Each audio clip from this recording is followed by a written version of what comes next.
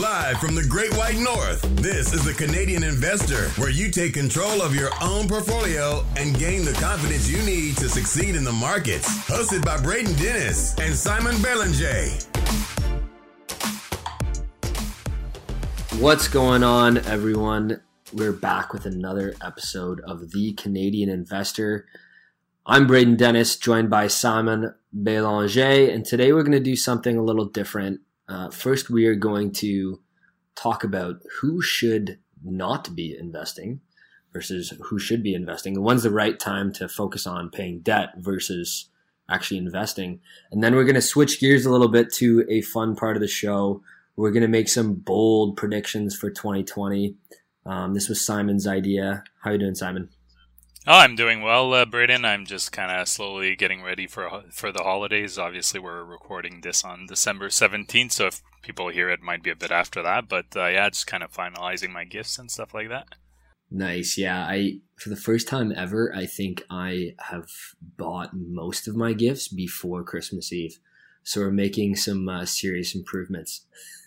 So have those gifts been all Amazon or what? Yeah, I did a little bit of Amazon and then one little quick mall outing. But I think I need to do one more mall outing for some last couple gifts. You go to the Eaton Center? Or? The Eaton Center is just, man, that place gives me anxiety around this time of year, so I try not to. I try to coordinate on my way home from work when I have to go to the West End. There's a mall called Sherway, which is in Mississauga, which is pretty good, but not as mentally insane as the Eaton Center or like Square One, if you're familiar with those malls. No, I only know Eaton Center. Usually if I go to Toronto, it's always downtown. So Yeah, it's pretty cool. I mean, fair enough. Okay, so Simon, off the bat, who should not be investing?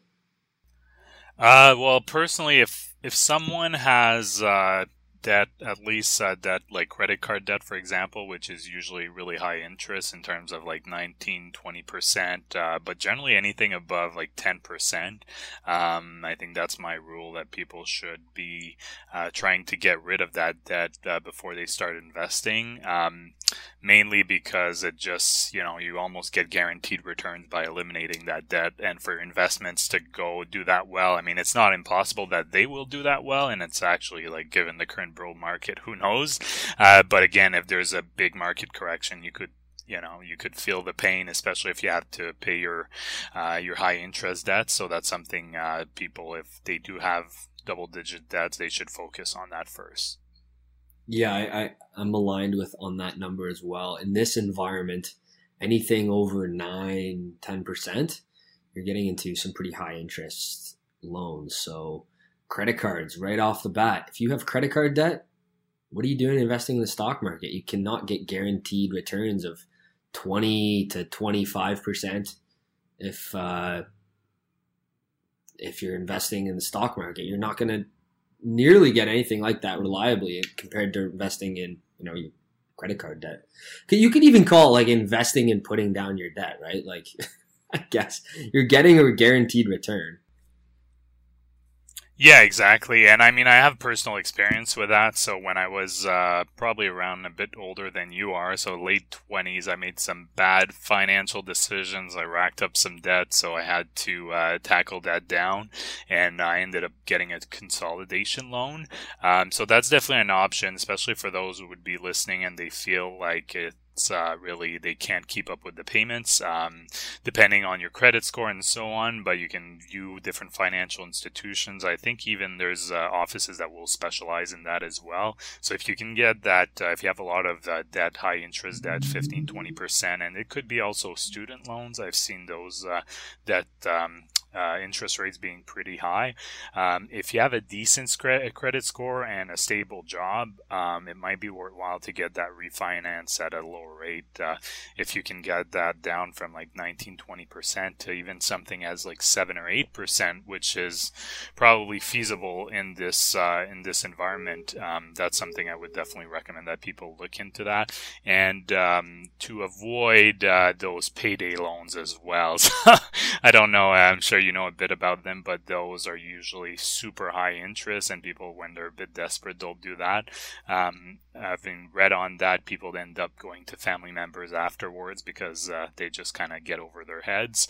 But those are some things you can do if you can't refinance or your consolidation loans are too high for you to keep up. I would recommend getting some extra income, whether you get a second job. There's tools out there. I think there's Fiverr, there's Upwork, that you can get side gigs, get that extra income, pay down that debt, and then you can focus a bit more on investing.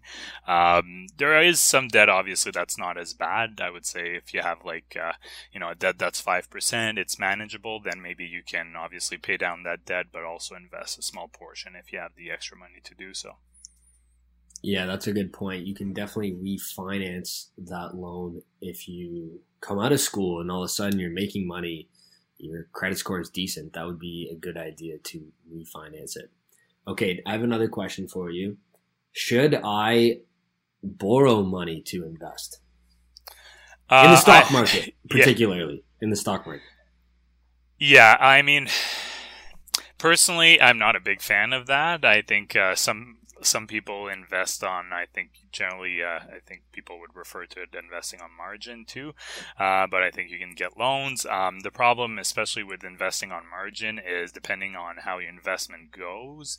If they do not do well, usually the bank or the financial institution or your broker, whoever the margin is with, they'll have a stop loss where they will sell all of your stock to recoup the loan, basically, or the margin. So you have to really be careful with that. I personally do not do it whatsoever.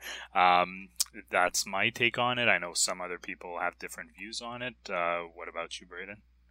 Yeah, no, it's a question that I threw around a lot, especially when I was starting to invest and I just was coming out of school and I didn't have that much capital available. I figured, well, maybe I can just borrow some money and invest. And I looked at a shareholder meeting with Warren Buffett and Charlie Munger during their annual shareholder meeting. And someone asked that exact question. And he said that if you are saving the right amount of money over a lifetime, you're going to have lots of money to invest in a patient way, and that you don't need to ever borrow money to do it.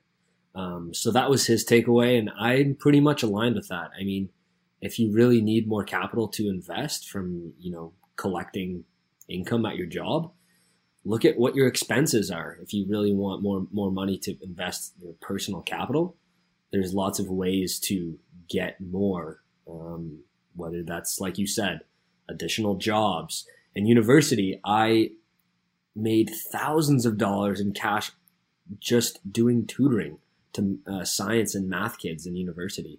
So that was really good cash. And then I was able to come out school debt free and invest. But I think there's a lot of ways to get more capital rather than, getting a loan or investing on margin, especially in the stock market where returns are never guaranteed.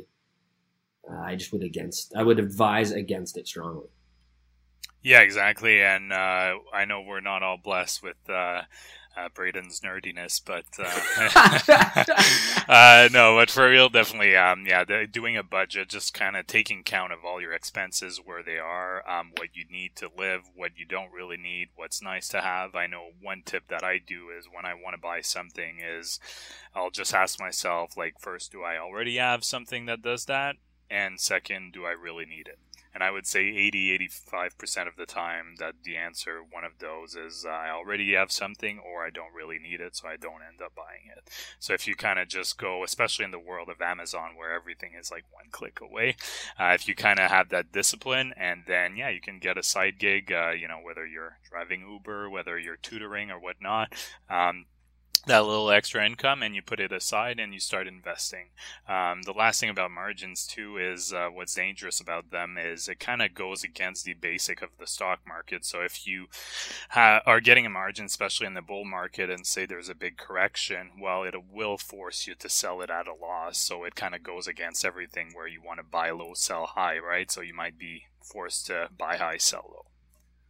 Yeah, we talked about this in the last episode about stop losses. And I personally do not use stop losses for that exact point you just mentioned. It's basically the exact contrary to investing 101, which is, buying companies at a discount rather than selling them out when they're all of a sudden at a discount because of a market correction. Nothing wrong with the business inherently. So yeah, these are the kinds of risks you run with borrowing or running on margin. Just something to be aware of. So to summarize, if you have credit card debt, just pay down the credit card debt. That is the easiest way to get a 20+% return by putting your money to paying that down. And then if you have high interest loans or any other type of, we're talking about payday loans or anything more, the rule of thumb we were talking about is 9-10%. I would target that first before you invest in the stock market. And then once you do, then you get to invest in the stock market completely stress-free. Yeah, and if you have more than one high interest loan, it's pretty easy. If you cannot get it consolidated, get rid of the highest interest loan first. Highest one, and then you go down and get rid of the second one. Perfect. All right, Simon, let's switch gears to the fun part of the show. As we are winding down 2019, we're going to come out with some bold predictions for 2020. I'm not much of a bold prediction guy because I am so boring in the stock market. I think that's what makes you a lot of money. But it is fun. So we're going to do this. So Simon, let's kick it off with your first bold prediction for 2020. Okay, so my first bold prediction is relating to the marijuana companies that are listed on the TSX. I'm gonna just mention a few, but the four biggest ones I would think. So Aphria, Aurora, Canopy, and Exo. So my bold prediction is that at least two of them will no longer be listed on the stock market. So that could be a variety of reasons. It could be that they just filed for bankruptcy. It could be that they get bought out by another company. But given the state of the marijuana market and how those companies have been racking up losses, I think it's actually not that much of a bold prediction to see that there will be some big shakeups in the marijuana industry. Yeah, I think you bring up a good point. I mean, they're burning tons of cash. There's all of a sudden this large amount of competition, which I see as kind of unexpected on how this would shake out. And yeah, there's lots of room for them to consolidate in this space. I think that's actually a pretty solid prediction. I've talked about how they are not feasible investments at any of the valuations that have been posed since they IPO'd. And all they've done is pretty much go up until legalization and then, drop like a bag of rocks. So yeah, I mean, it's an interesting space to follow. I think that the business is legit. There's a lot of competition right now and very low profitability. So I think you make a very solid bold prediction.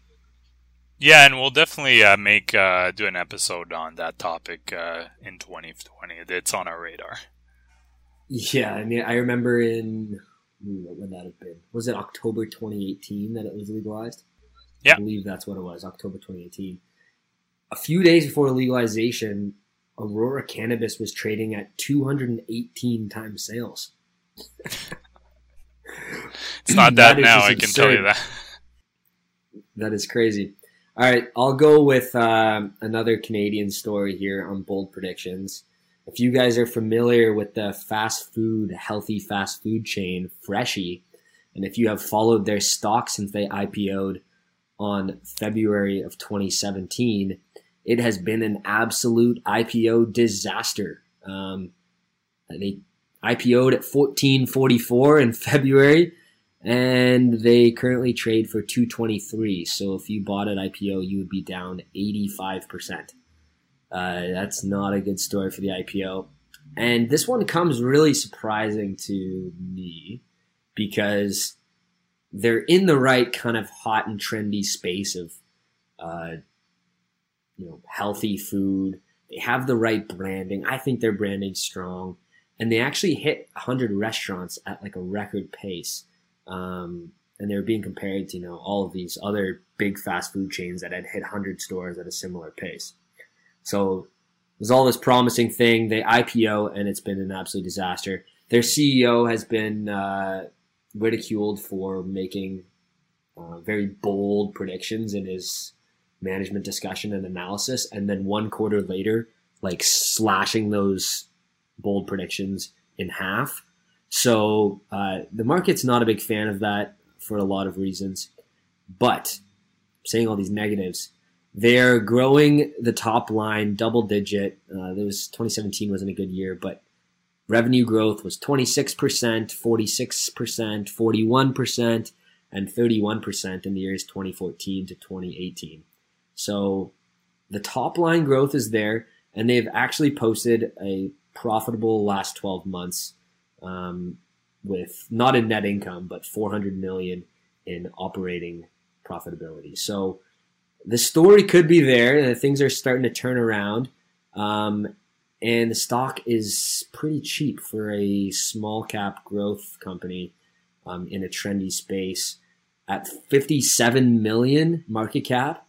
I wouldn't even be surprised if they were bought out by a company like MTY Food Group, which is a consolidator in that space of fast food chains and food court type of businesses. So my bold prediction is that they either get acquired or have a massive comeback. I believe in the brand personally. I think it's really strong.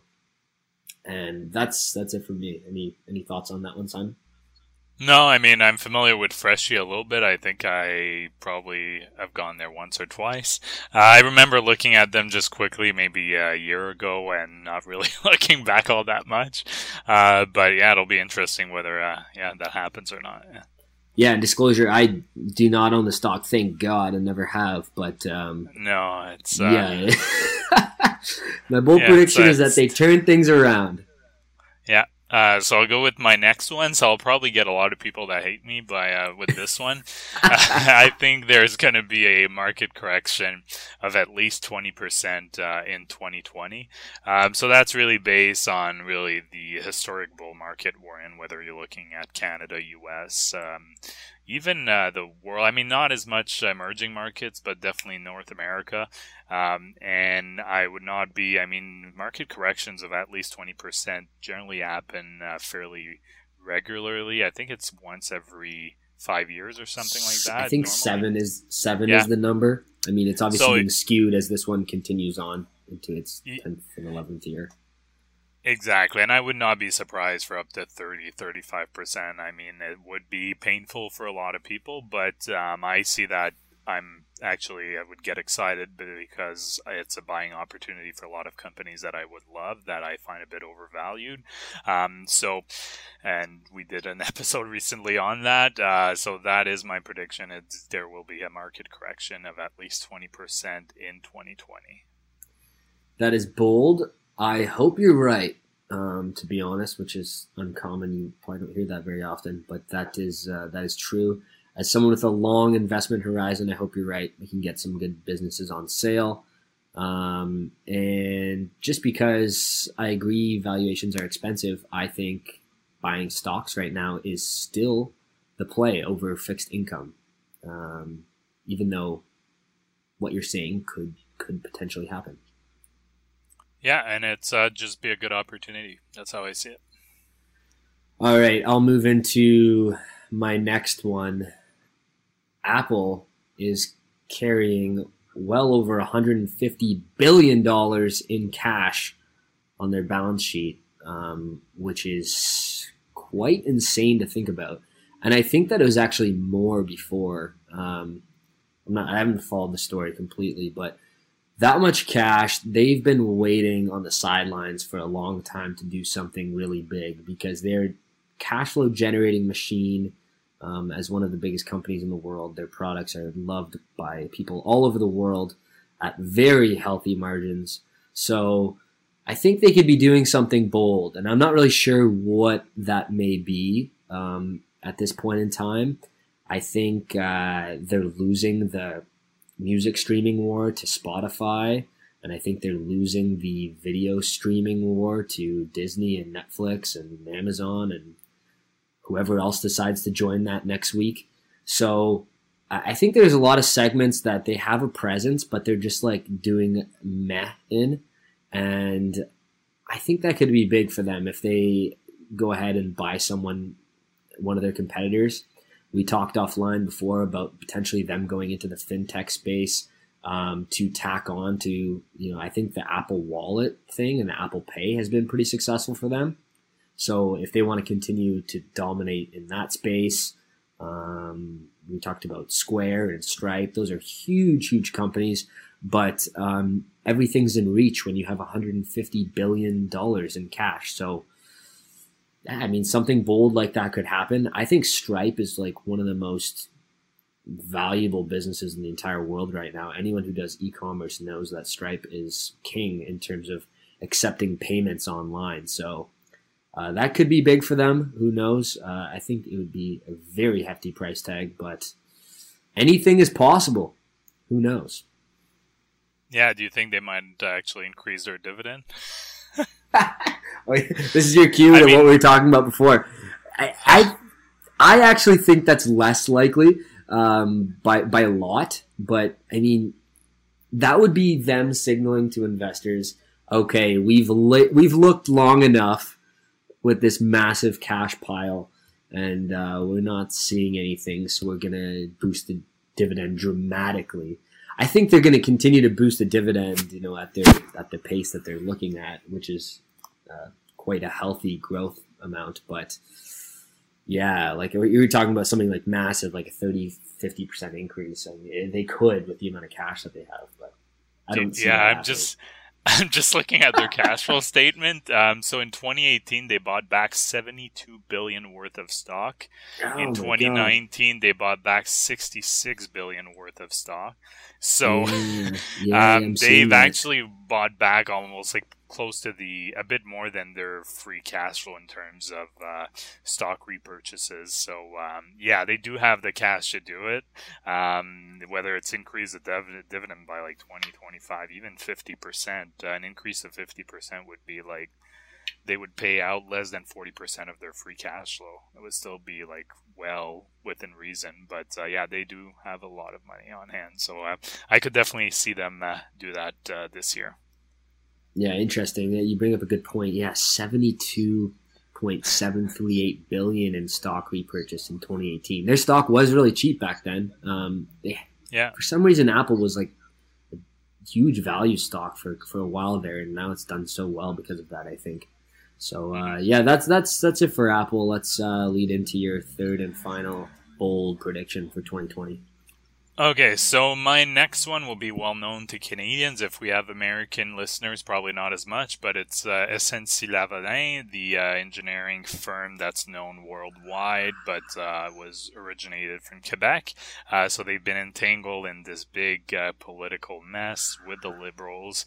I think that's still in court right now. My prediction with them is they will either be bought out by another company because the company will see value in its assets and the contracts that they have right now, or they're going to file for bankruptcy and then be bailed out by a government. Oh, bold. Yeah. I thought when the whole scandal was happening and you could buy them for a bag of hockey pucks that you were basically getting a free engineering firm by buying them because basically the amount of their stake in the 407 highway that spans east and west in Ontario was worth what you could buy them on the stock market alone. So talk about a margin of safety, getting a free engineering firm. So I think the engineering firm is still really, really strong. It has a global presence. It could be an acquisition target for a true engineering firm like WSP. I like that. That's a fun one. Yeah, and I like you also said SNC-Lavalin. SNC-Lavalin. Yeah, that's how you say it. The correct pronunciation. Now I know. Yeah, so that one will probably make some people hate me, but I figured I'd say something bold. I think it's more likely that they get bought out if their price kind of remains fairly low. It could be a good value play for another big firm. Yeah, no. during their huge pullback, it was a serious value play, and I think it's done really well for you if you bought it back there. Let me look. I don't think so. I'm just looking at it. So they fell. Oh, no. Oh, I'm dating myself because back in October and November, they shot up 65% from the end of summer to mid-November. So I mean, it's been decent. Timing it isn't virtually impossible, but it has rebounded a little bit. But yes, way off its high of $60 back in June. Yeah, and they are losing money now. Yeah, and the problem is they're having more. I think I read something about them having a bit more issues like finding contracts because governments are staying a little more away from them because of the whole controversy going on. Maybe that's more short-term basis. But again, if they were to be bought out, you kind of, you drop the name, you incorporate them into your firm, you kind of leave that baggage aside a little bit, a bit of marketing. So that's why I feel like it could possibly happen. It is, and that's why it's called Bold Predictions. That's why the name of the game is Bold Predictions. All right, I think let's wrap that up here. So Simon's a pessimist. He thinks that the market's going to implode. I'm just kidding. Yeah, exactly. Yeah, you guys can all blame me if there's a correction. I'm sure maybe Trump will start tweeting and say it's my fault that there is a big market correction. So. Yeah, and me and you were actually texting about that, about how he is able to swing the market massively during the day just by putting out some tweet about their relationship with China and how the trade war is going on, or even anything like his opinion on the weather.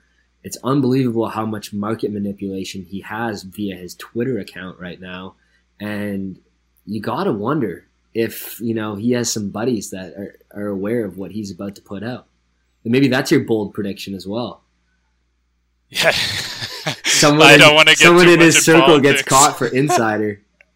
Yeah, I mean, you could easily say, obviously, I'm not saying this is happening or anything, but you could easily be like, oh, I'm going to tweet about China this afternoon. Make sure, you keep that in mind. So. Yeah, exactly. Short the S&P really quick. Yeah, exactly. I bring up a good point. Is that legal? No, probably not. So the SEC, and I'm sure they've actually looked into that. Who's to say? I mean, I'm sure that's borderline insider trading. I know it's not the classic definition, but definitely a way of at least manipulating the market. So, yeah. Yeah, and I mean, Trump's been doing all kinds of things over his career to manipulate all kinds of different industries. So it would not be surprising in the slightest at all. No, exactly. All right, everyone. Thanks for listening. As always, go to getstockmarket.com to ask any questions that you may have or list a company that you'd like to see us review. The idea is for Simon and I to look at the company, not necessarily be experts on that company, or maybe we happen to be, but to get the initial thought process of the things that we're thinking about. The first kind of scans we look at when we're in the screening process of deciding if a company meets our typical investing methodologies. Yeah, exactly. And I would just want to take a few seconds and wish you happy holidays, Braden. I think we might be recording once more before Christmas, but for the listeners, this might be the last podcast of the year. I'm not quite sure, but just happy holidays to everyone and their families. Best wishes and Happy New Year. The Canadian Investor is not to be taken as investment advice. Braden or Simon may own securities mentioned on this podcast. Always make sure to do your own research and due diligence before making investment decisions. Thanks for listening to this episode of The Canadian Investor. To get a list of the top Canadian dividend stocks right now and other valuable investing resources, go to getstockmarket.com.